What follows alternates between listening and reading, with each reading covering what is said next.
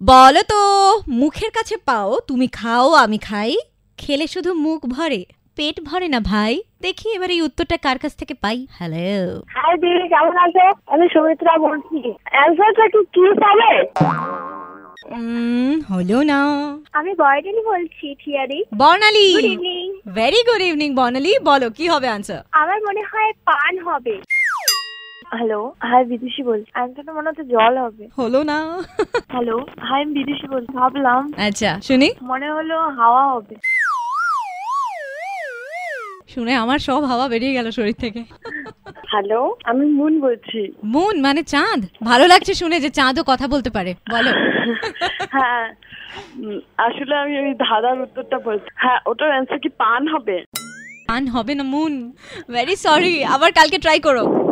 আচ্ছা ঠিক আছে। হ্যালো, পিনাকি বলছি। এটা কি হাওয়াই মিঠাই হবে, যেটা যে মানে খেলে পরে মুখ ভরে যায় পেট ভরে না?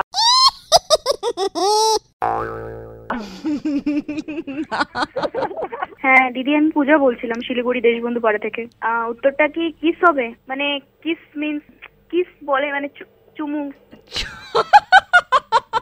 আমাকে একটা ফ্লাইং কিস দাও, তাহলে তো বুঝতে পারবো। আচ্ছা।